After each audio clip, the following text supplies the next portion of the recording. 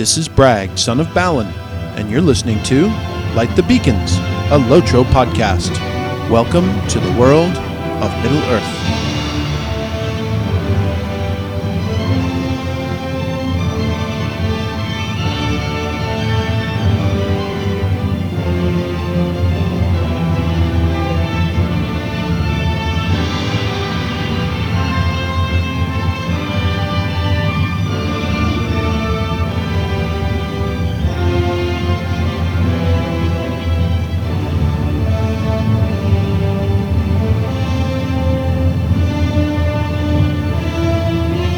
Beacons of Minas Tirith!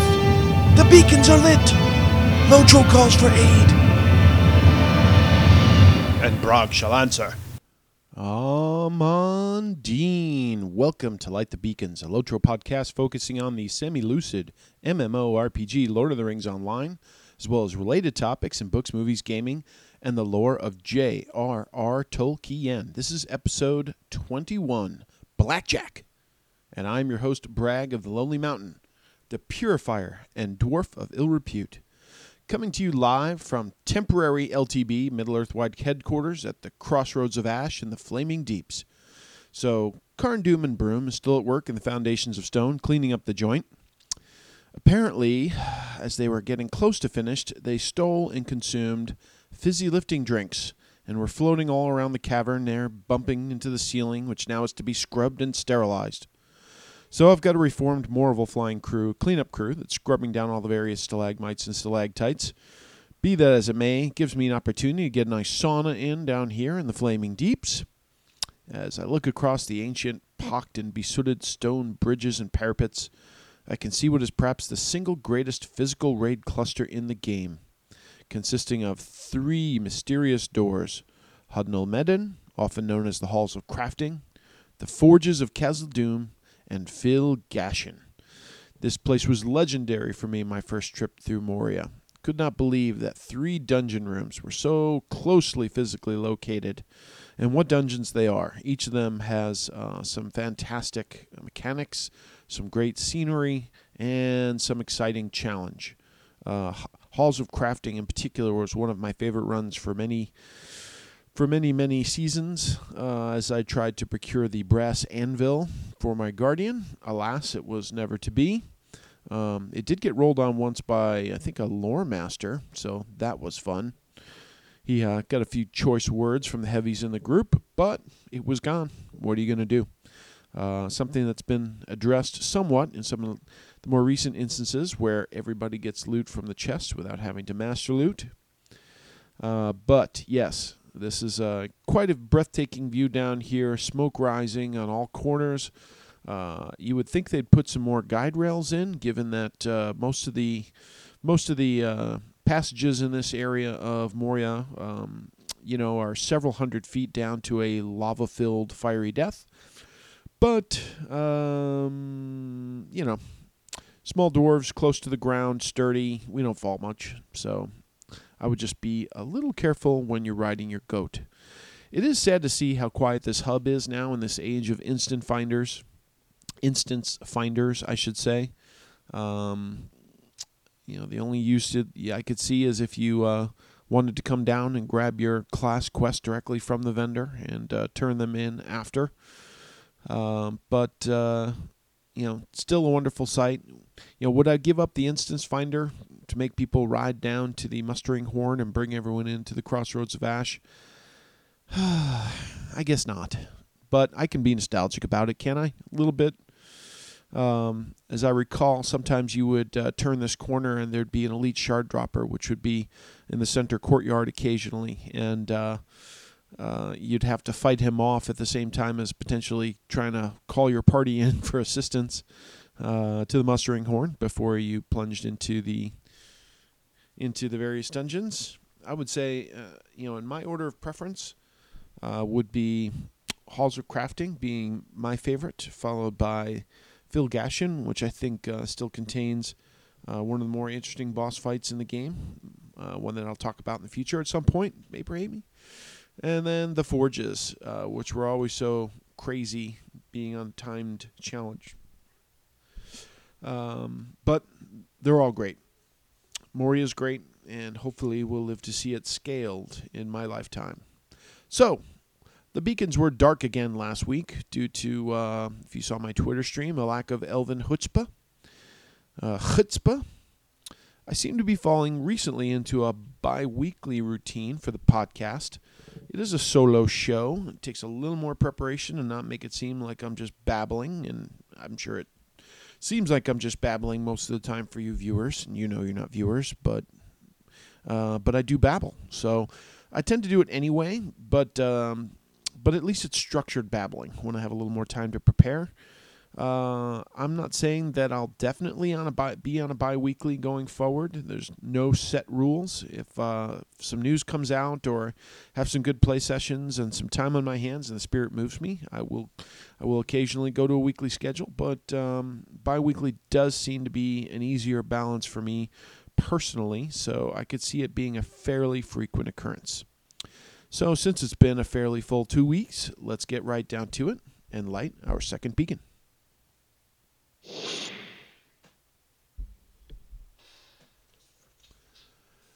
Ilenoch. All right, first it's time for CRAP, corrections, retractions, and apologies from last week. Well, since 2 weeks have passed and my memory is not what it was, I would like to say I was wrong. I'd like to take it back, and I'm sorry. For whatever it is you have a bug up your butt about, boy, people these days are so touchy. It's just a game, people. Get over it. We did have a viewer comment coming in from our last episode, which was For Goodness Sake. Friend of the show, Tommy Ork, wrote in to say he was commenting on some of my review of the new Central Gondor zone and whether or not it was ready for primetime when it was released.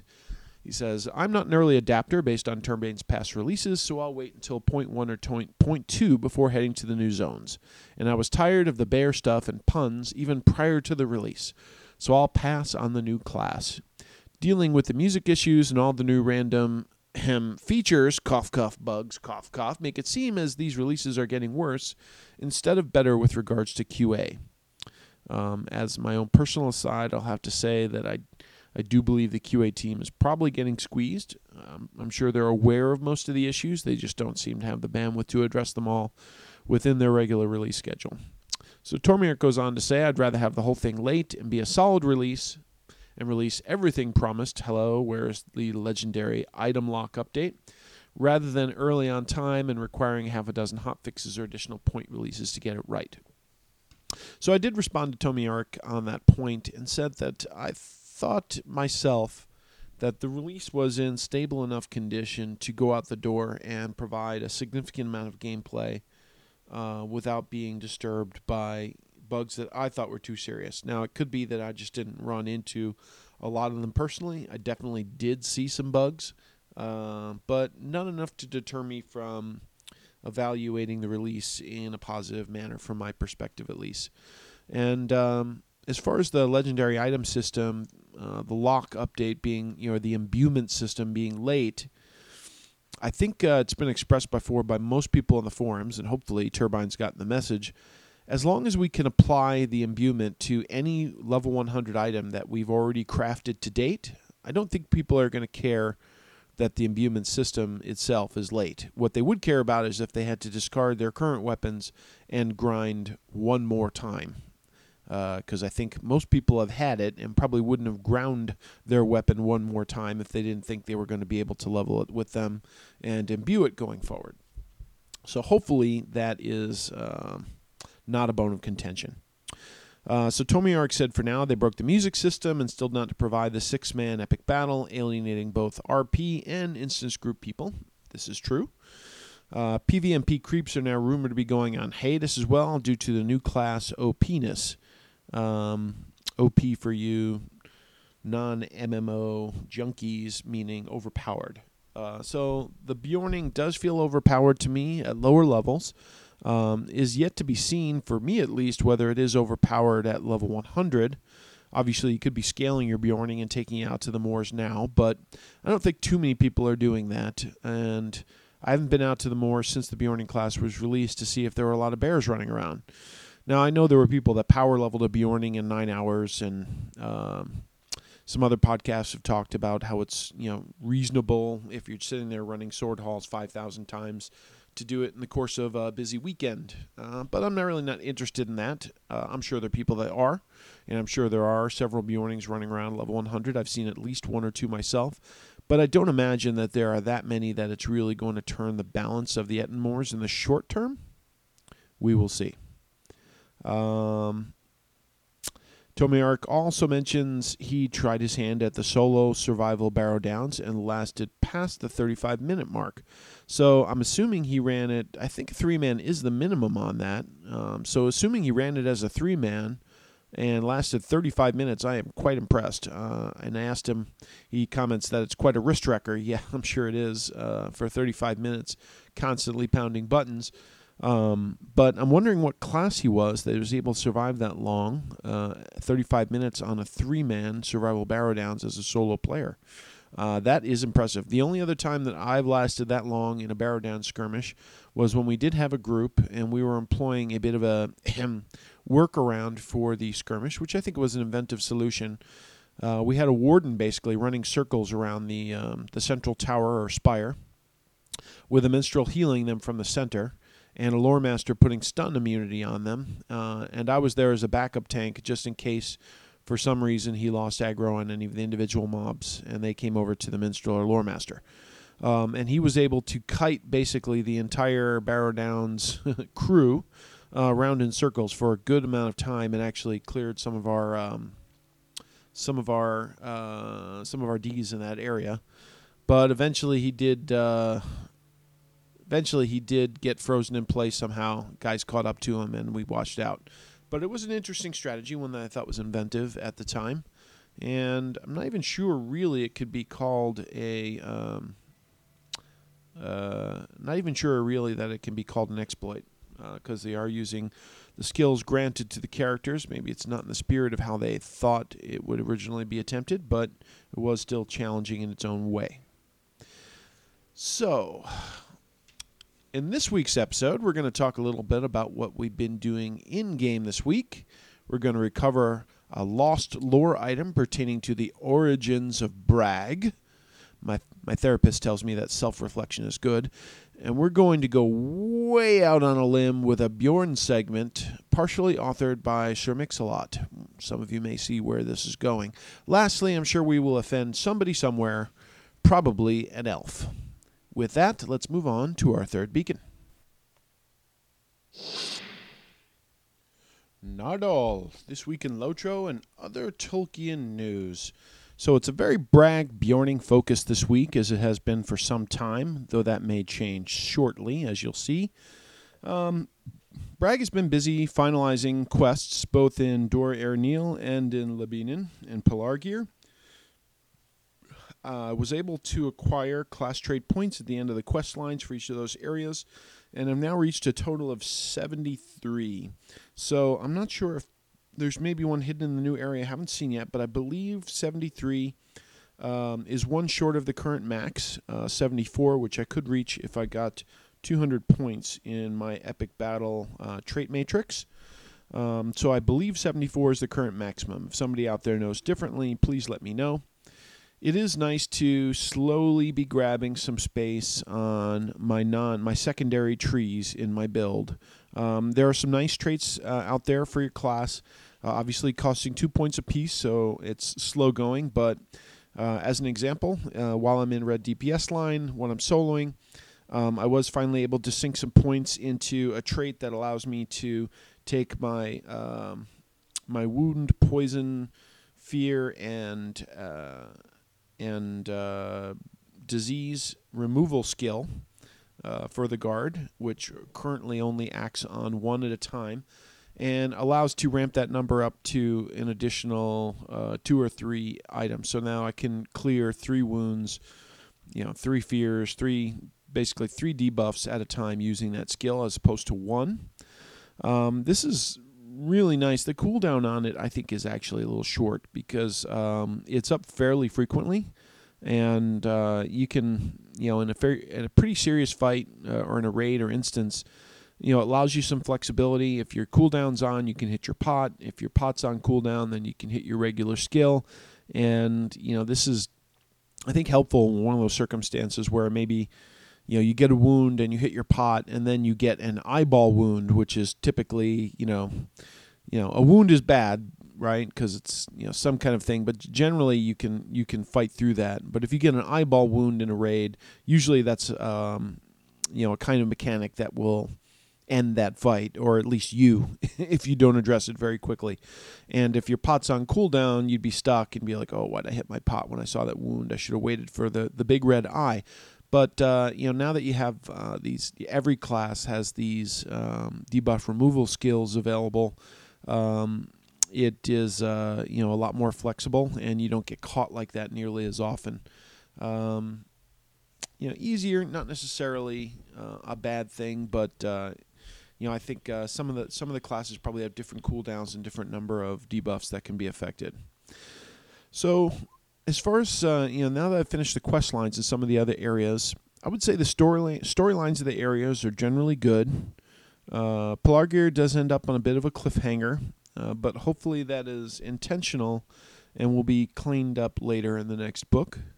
One of the storylines in Libinen actually has you teaming up with J-Jax again. I don't think that's too big of a spoiler. Most of you guys knew that was going to happen. And there is some closure with his storyline.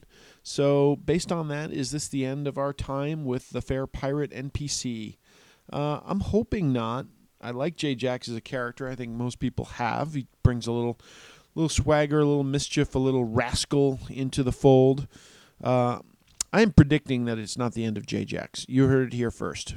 And I think here's my reasoning. First of all, and this is a spoiler, I believe J-Jax will eventually be revealed as none other than Jaggerjack of the Chetwood. He's a triple agent, and he'll probably turn on us again shortly. J-Jax, Jaggerjack, come on. You really thought we wouldn't see that, Turbine? You may recall my wonderful rendition of moves like Jaggerjack, which a number of episodes ago. That was fun. But J-Jax, Jaggerjack, I don't know. You heard it here first. All right. General comments on Pelargir. It's an interesting city. I like how it's laid out across the water. I like its shape. I like the bridges that connect it. It makes sense. It's a little hard to get to the central courtyard. That's the focus of the northern entrance. I think it's because of the way they shaped the big battle to run through. They closed off some stairs or passages. You got to kind of go in a big circle to get back down from the wharf area. So a little limiting there, but I'm sure once I learn my way around and all the shortcuts, it won't be quite so bad.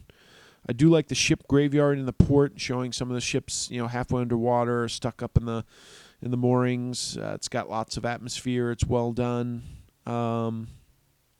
So I am done with the epic storyline and done with most of the quest lines. There's a chance I might have missed some hubs because I am well short of reaching max reputation in the 3 areas and the overall arching Pelargir reputation faction.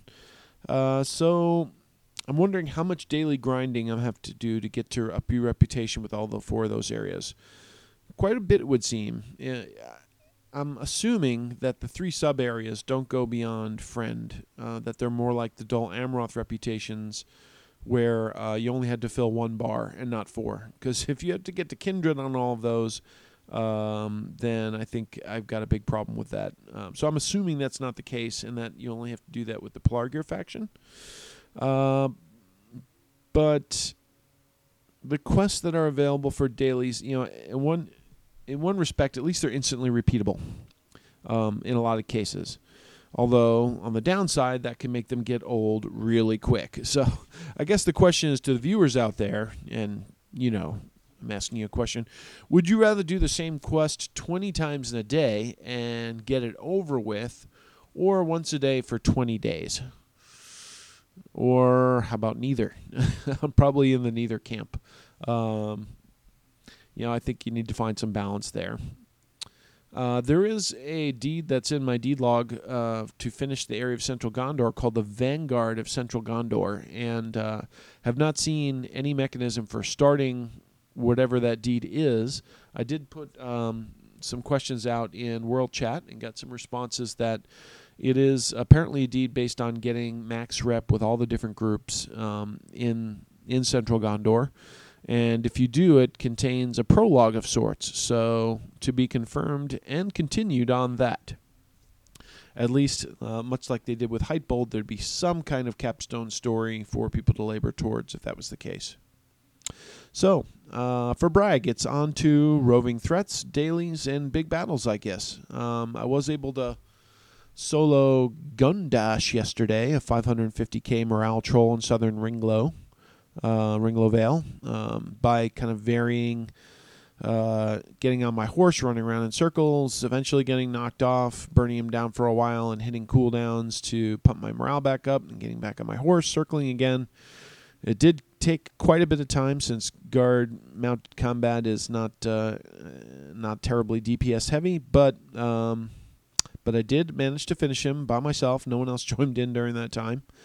It rewards rep items so the area, so it's a bit sparse for the time it take to do solo. I can imagine going through and hitting all the roving threats with groups to kind of more quickly burn through those.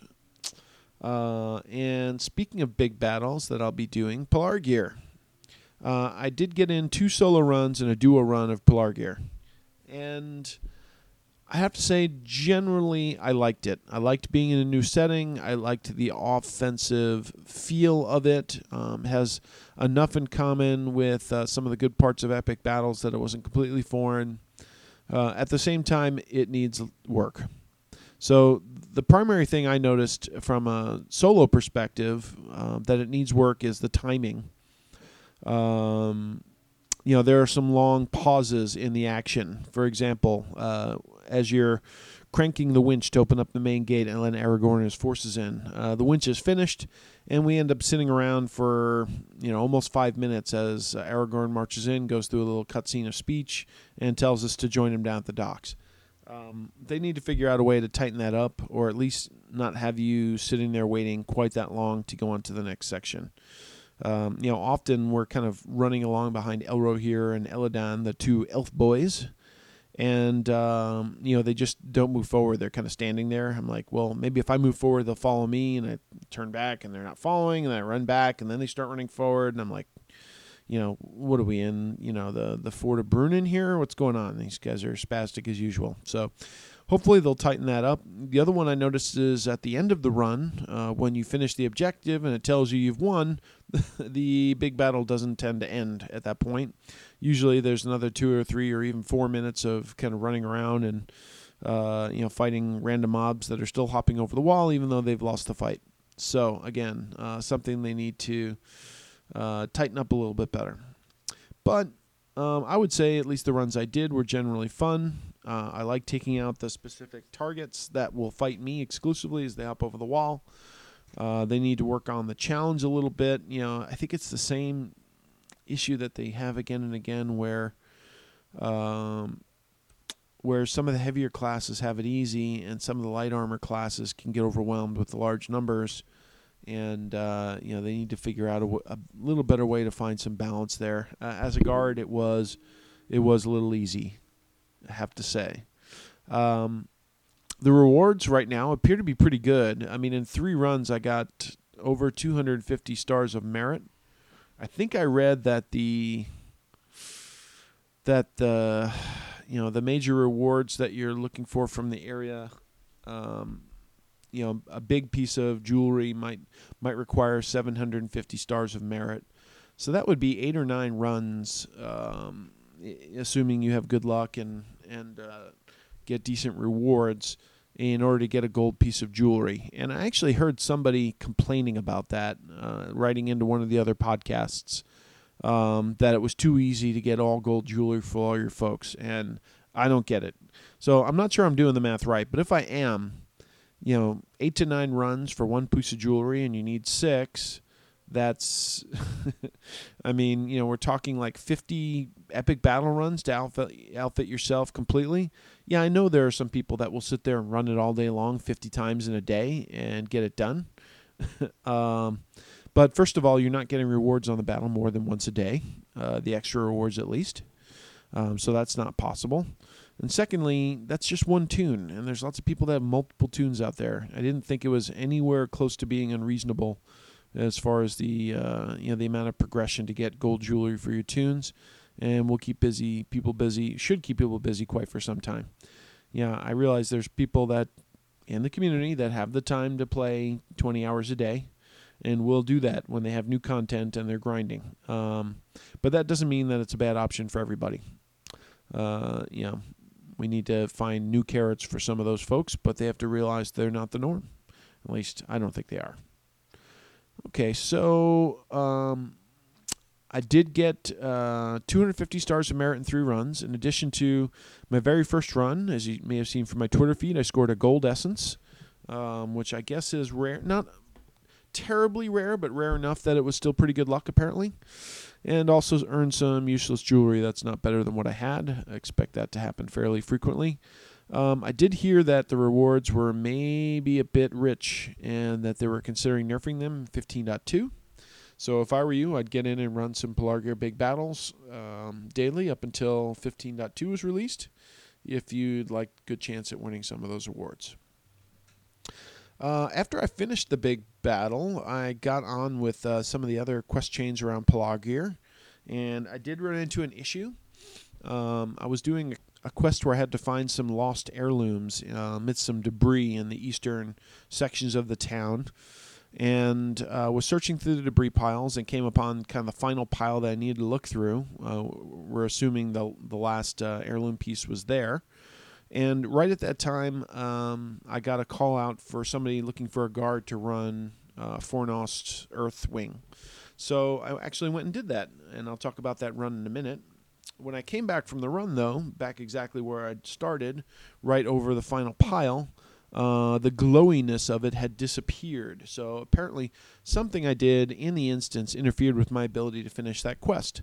And I confirmed with a couple folks I was in the right spot. I clicked all over. I even tried to do a select closest object to no avail and was not able to complete the quest. And eventually I had to call a GM. So I did call a GM and enter a ticket. And I waited about 15-20 minutes in the area and got no response. So I thought I'd run another big battle, which I did. And I was about a minute from completing that big battle when I got the call from the GM asking what he could do for me. I explained the situation, and he said, well, I think you should leave the area and come back and see if it reappears. I told him I'd logged out and logged back in and tried that, etc., and to no luck. I said, I can be out in a minute, and I can verify for you if you can wait. And he said, is there any other way I can assist you? I was like, yeah, you could fix the problem. But actually, since I was still fighting my way through the last encounter and couldn't go out and verify whether or not it was there, he basically said, well, this ticket is closed. Thanks for your help. And he left. And, of course, when I got out and looked at the ground, it had not been fixed. So I was a little annoyed by that.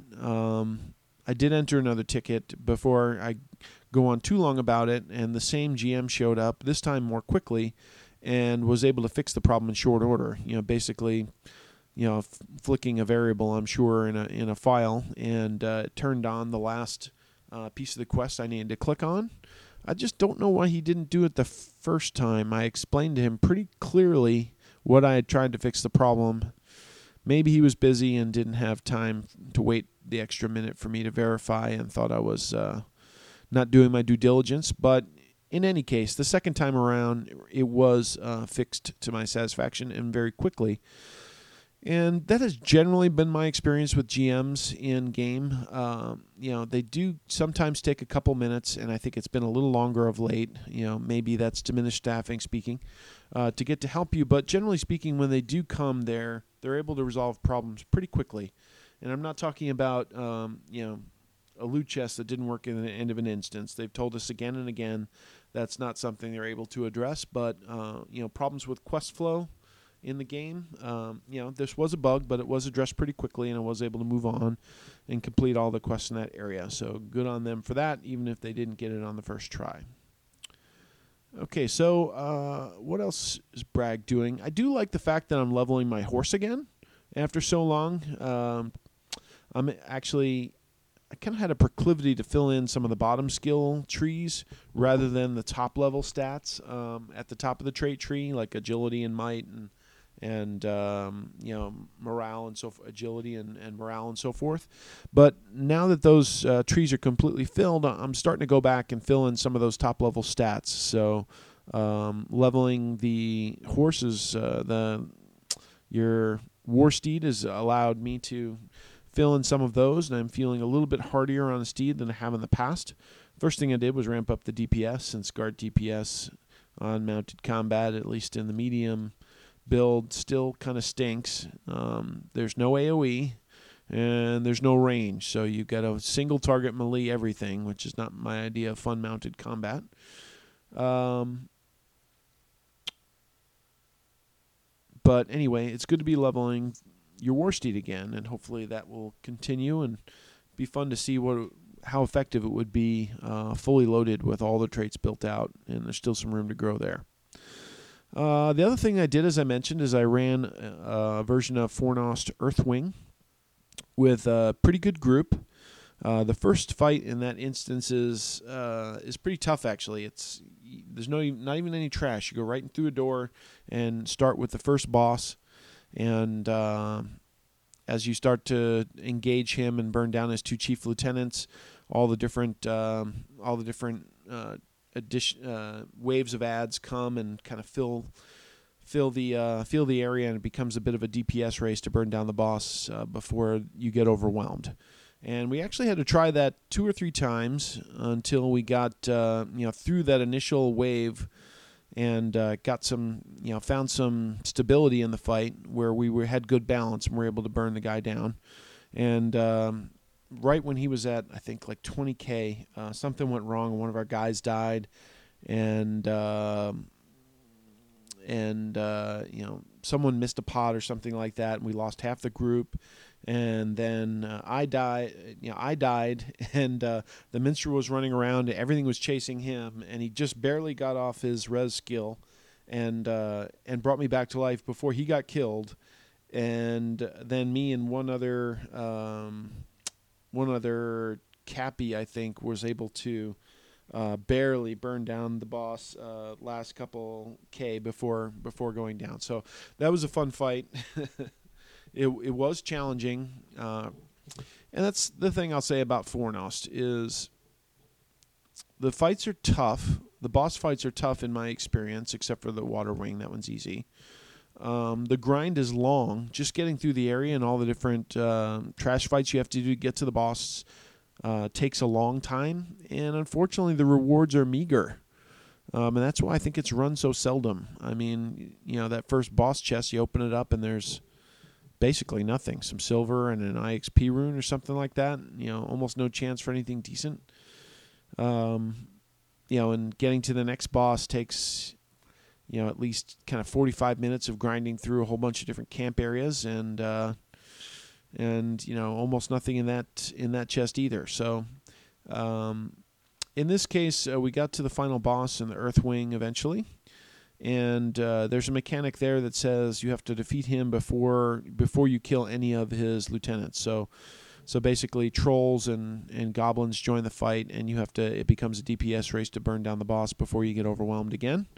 So similar to the first fight in some ways, but it means basically that you can't hit any AOEs if you want to win challenge mode.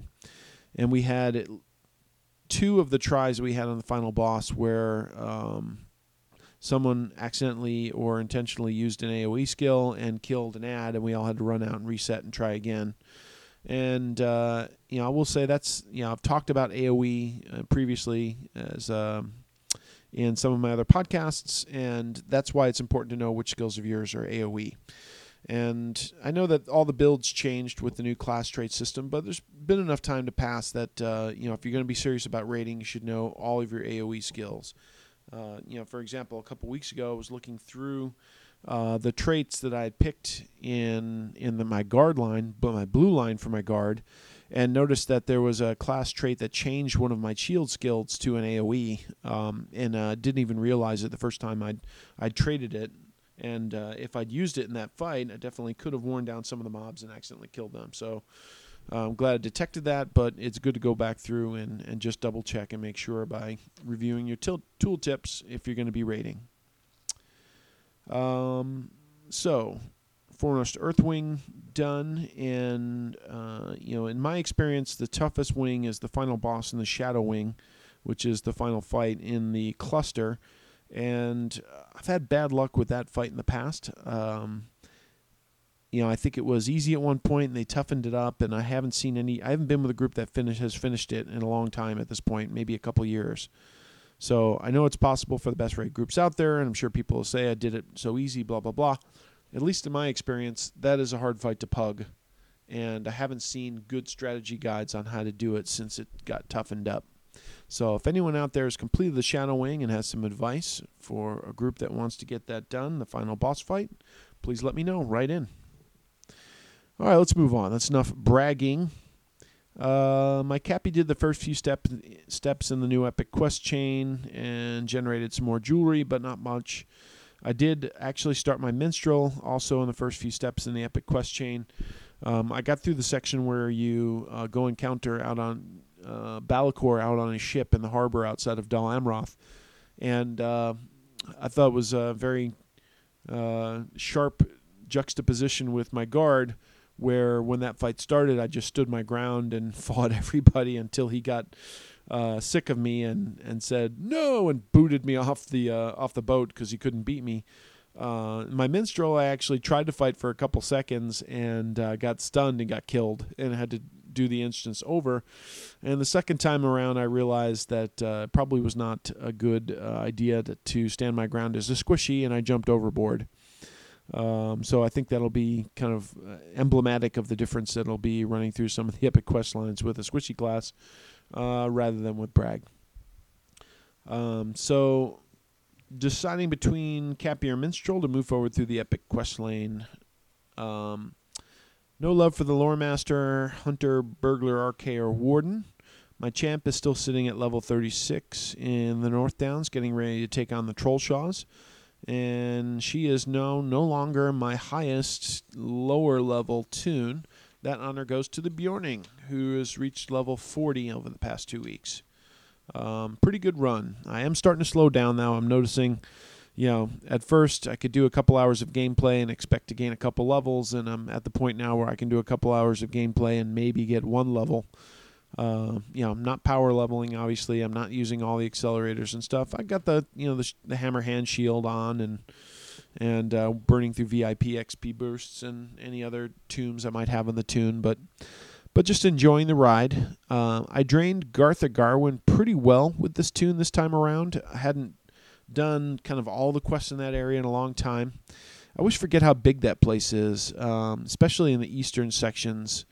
It does sprawl, and there's like groupie content in there you got to get to do some of the to see some of the areas, and it was challenging even as an OP bear because I was taking on areas where you're supposed to be in smaller or middle-level fellowships, and I could take on one, maybe two mobs, but if I got caught up with three, I'd get into some trouble. So I did run the 2 feeder 3-mans in the area, the Arboretum, which is probably the easiest one in the cluster. That was not a challenge, running with 3 Bjornings. And then we ran the Barrow, where you confront Ivar for the first time in the Epic Quest line.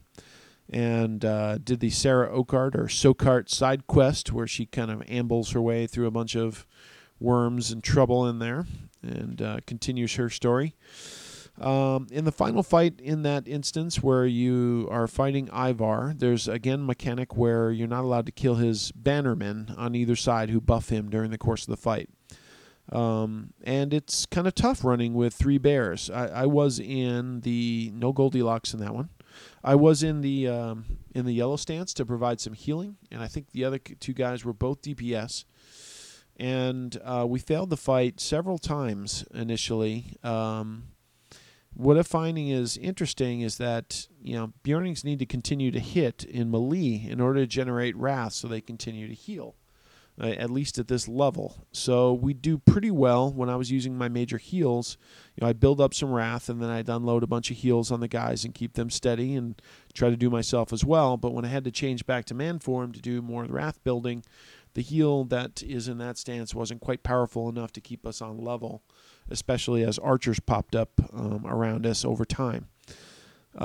So eventually I had to tell the guys, move the boss over to the archers so that we can burn them down. Not the bannermen. We have to keep those for challenge mode.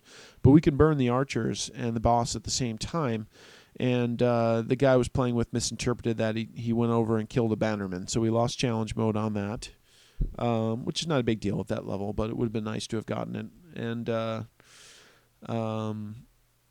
I think it just goes to show that 3 Bjornings can be versatile, but at this level at least, we're without a classic healer, got into trouble occasionally as we had to vary form back and forth. So next time I'm going to look for a 6-man to finish off the fortress because I haven't run that instance in a long time. And I think it's around level 36 or 37 level quest, so I'll be a couple levels over when I do it. Should be good because the final fight with the Red Maid is a tough one, as I recall, if you're close to level. Aside from that, I've just been questing in Evendim with my burr. Didn't mean to stay there this long initially, but it's so smooth. It's Evendim. I went and did the North Cotton Farms, which is a nice kind of change of pace after nonstop killing stuff forever. And those are usually good for about 2 levels, as well as some fairly nice weapons that are some of the nicer weapons you can get at that level if you don't drain Garth of Garwin like I did.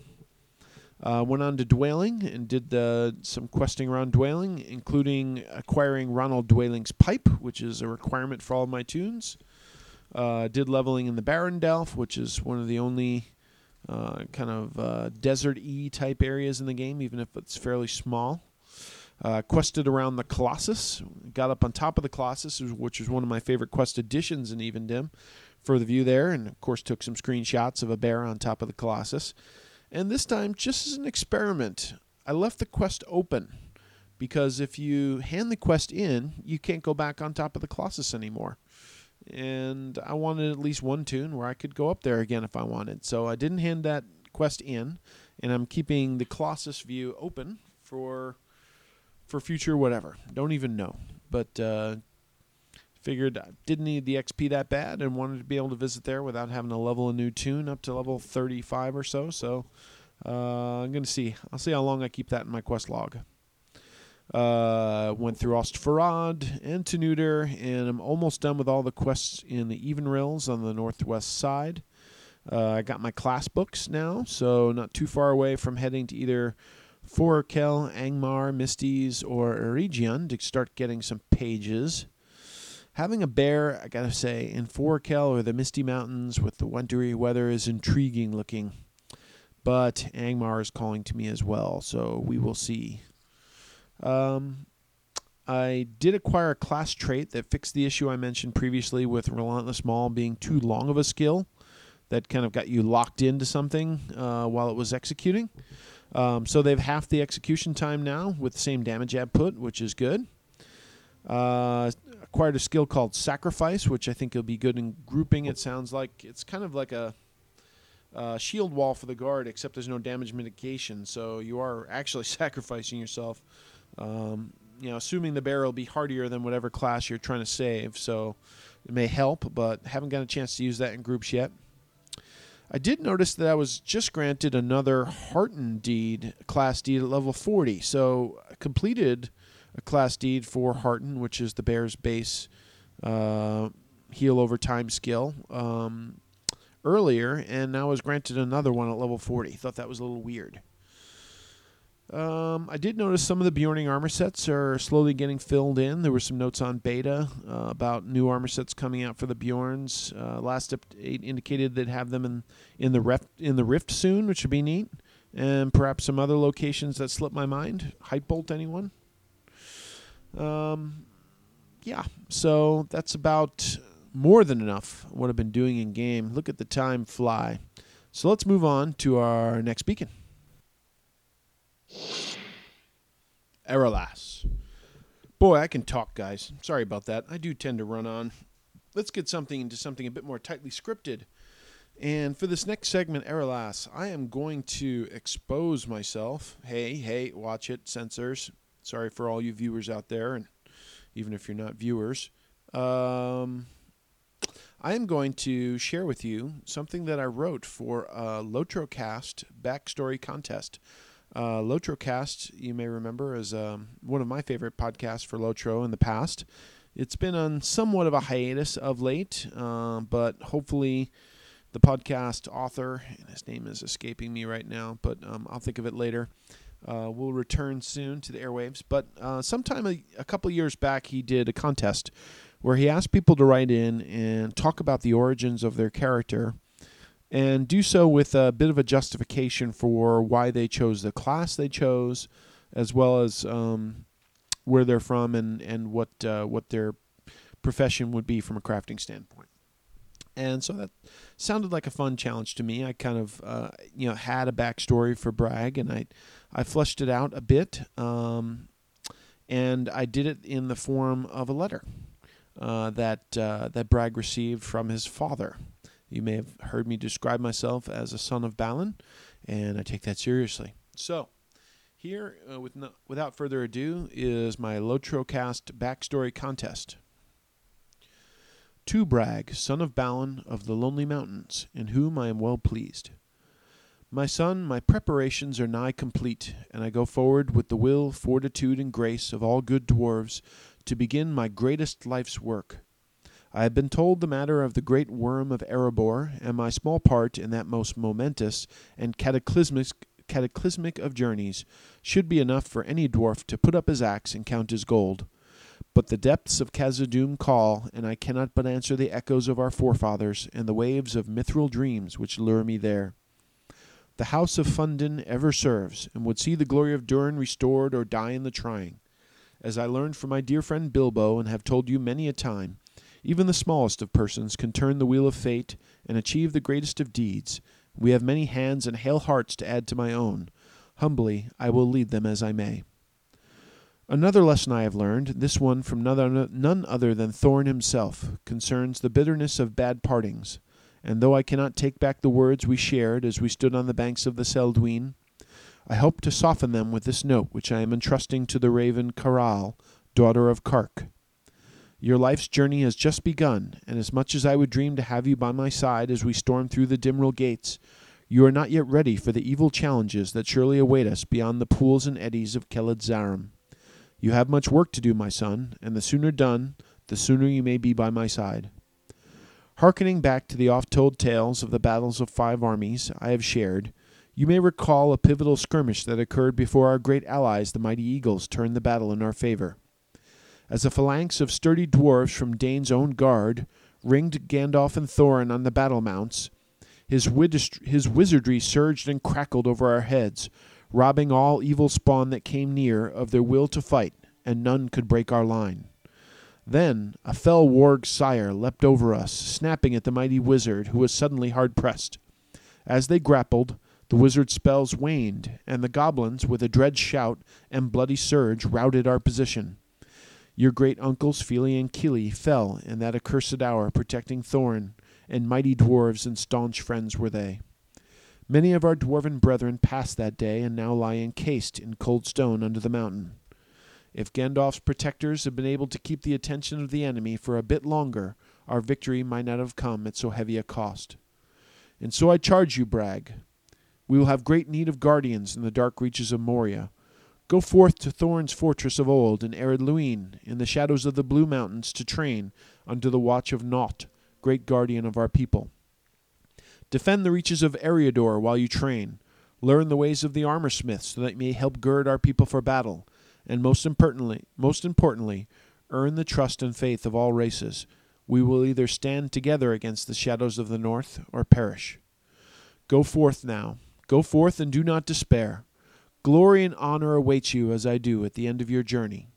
My heart leaps at the thought of our reunion in the 21st Hall. The trumpets will blow, and our enemies will quake. the Lords of Moria will have returned. Signed, Balin, son of Funding.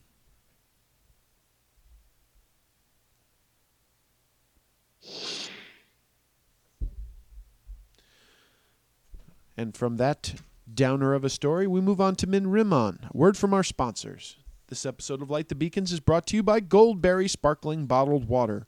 Trust the brand with the original River Maiden / St. Porley Girl on the label.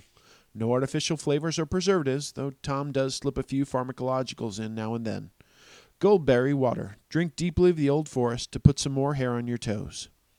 And by Thornley's Construction Site. At Thornley's, multitasking is not our specialty. Thornley's Construction Site, serving the Northern Breefield community endlessly for over 7 years. Lastly, don't forget during this holiday season to give generously to Sofimska, the Sarah Oakart Foundation for Slow-Moving Children. With your PayHag donation, leisurely evil is kindled.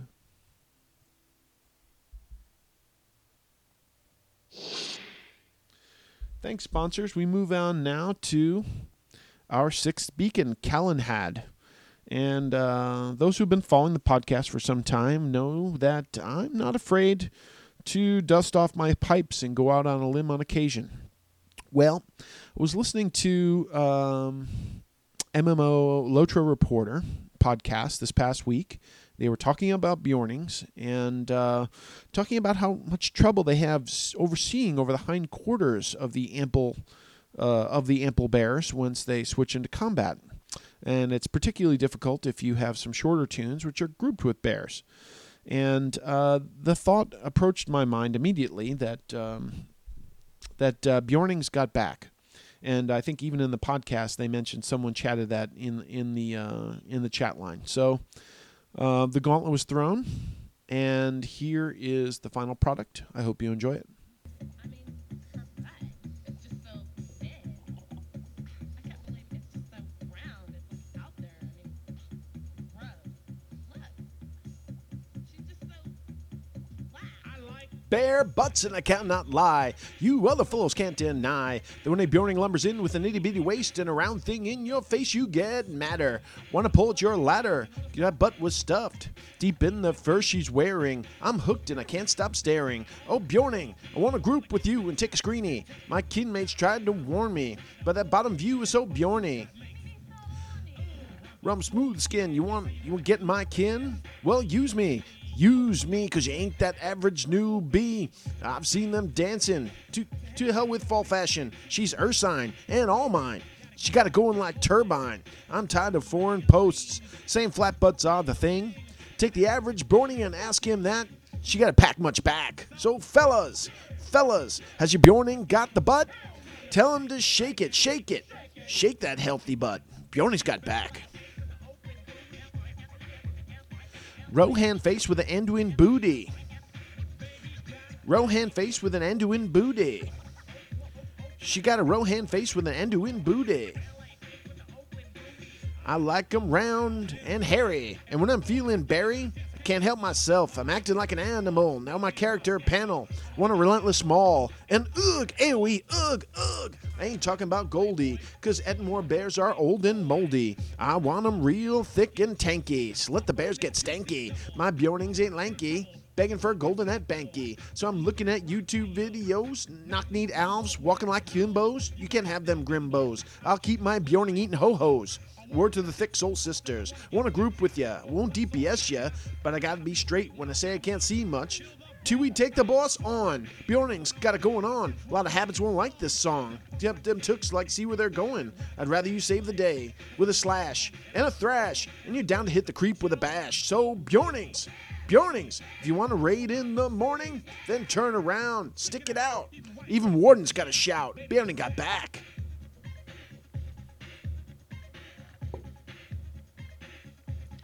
Bjorning got back. Yeah, baby, when it comes to fellows, the instance finder ain't got nothing to do with my selection. 36, 24, 36? Only if she's rolling the RNG. Girlfriend rolls a champ, and her leveling gets a cramp. But champs ain't got a honey cake cooking. back at the camp. My fellowship don't want one unless you got them honey cakes, hun. You can do slayer deeds or skirmish, but please don't lose that butt. Some fellas want to play the troll and tell you they can't see their role, so they spam it and leave it, and I pull up quick to retrieve it, so the forums say you're fat. Well, I ain't down with that. Cause your fur is smooth and your curls are kicking. I'm thinking about double clicking to the Beanpole Tunes in Layla's Market. You ain't it, so park it. Give me a bear, I can't resist her. Red beans and honey didn't miss her. Some lore master tried to dismiss, cause his class ain't on my list. He had a bear pet, but he chose to switch him. So I dropped group quick to ditch him. So Bjornings, if the bud is round and you want to take Thor locked down, dial 1-900 Light and kick that nasty boss. Bjornings got back. Scratch it, Grandma. Bjorning's got back.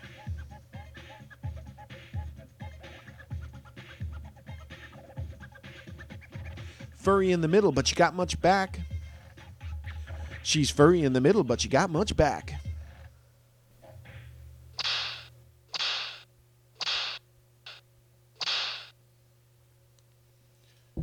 Grima, that was terrible. Remix it.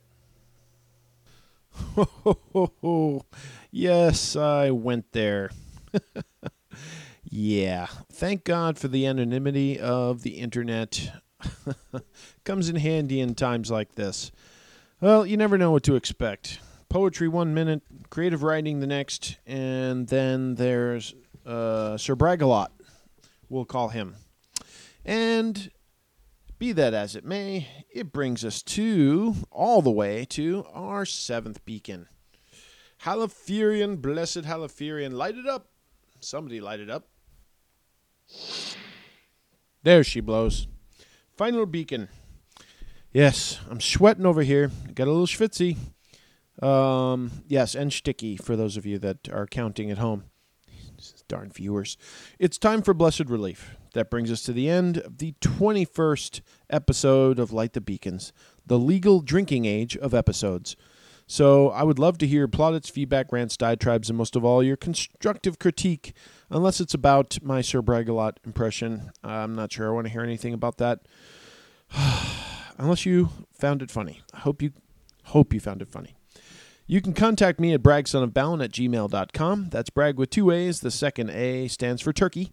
On Facebook or Twitter at bragsonofbalin, or my website at lightthebeacons.com, where you can post comments directly on the podcast. I kindly request that you take the time to create an iTunes review. If perchance you're so inclined, I would very much appreciate it. If your comments incite me to forego my dwarven apathy, which is deeply inbred, I will try to include them in the next podcast, or at least respond to them in some way. So I hope you either laughed at or with me. I hope you might have learned at least a little something you didn't know before, or perhaps looked at the game or me with a slightly different perspective. And most of all, I hope you enjoy your time this week in Middle-earth. This is Brag, son of Balin, signing off. Baruch Kazad. And remember, the next time your minstrel buddy asks you to go bungee jumping off the trestle bridge to help him work on his class res deed, don't despair. Light the beacons.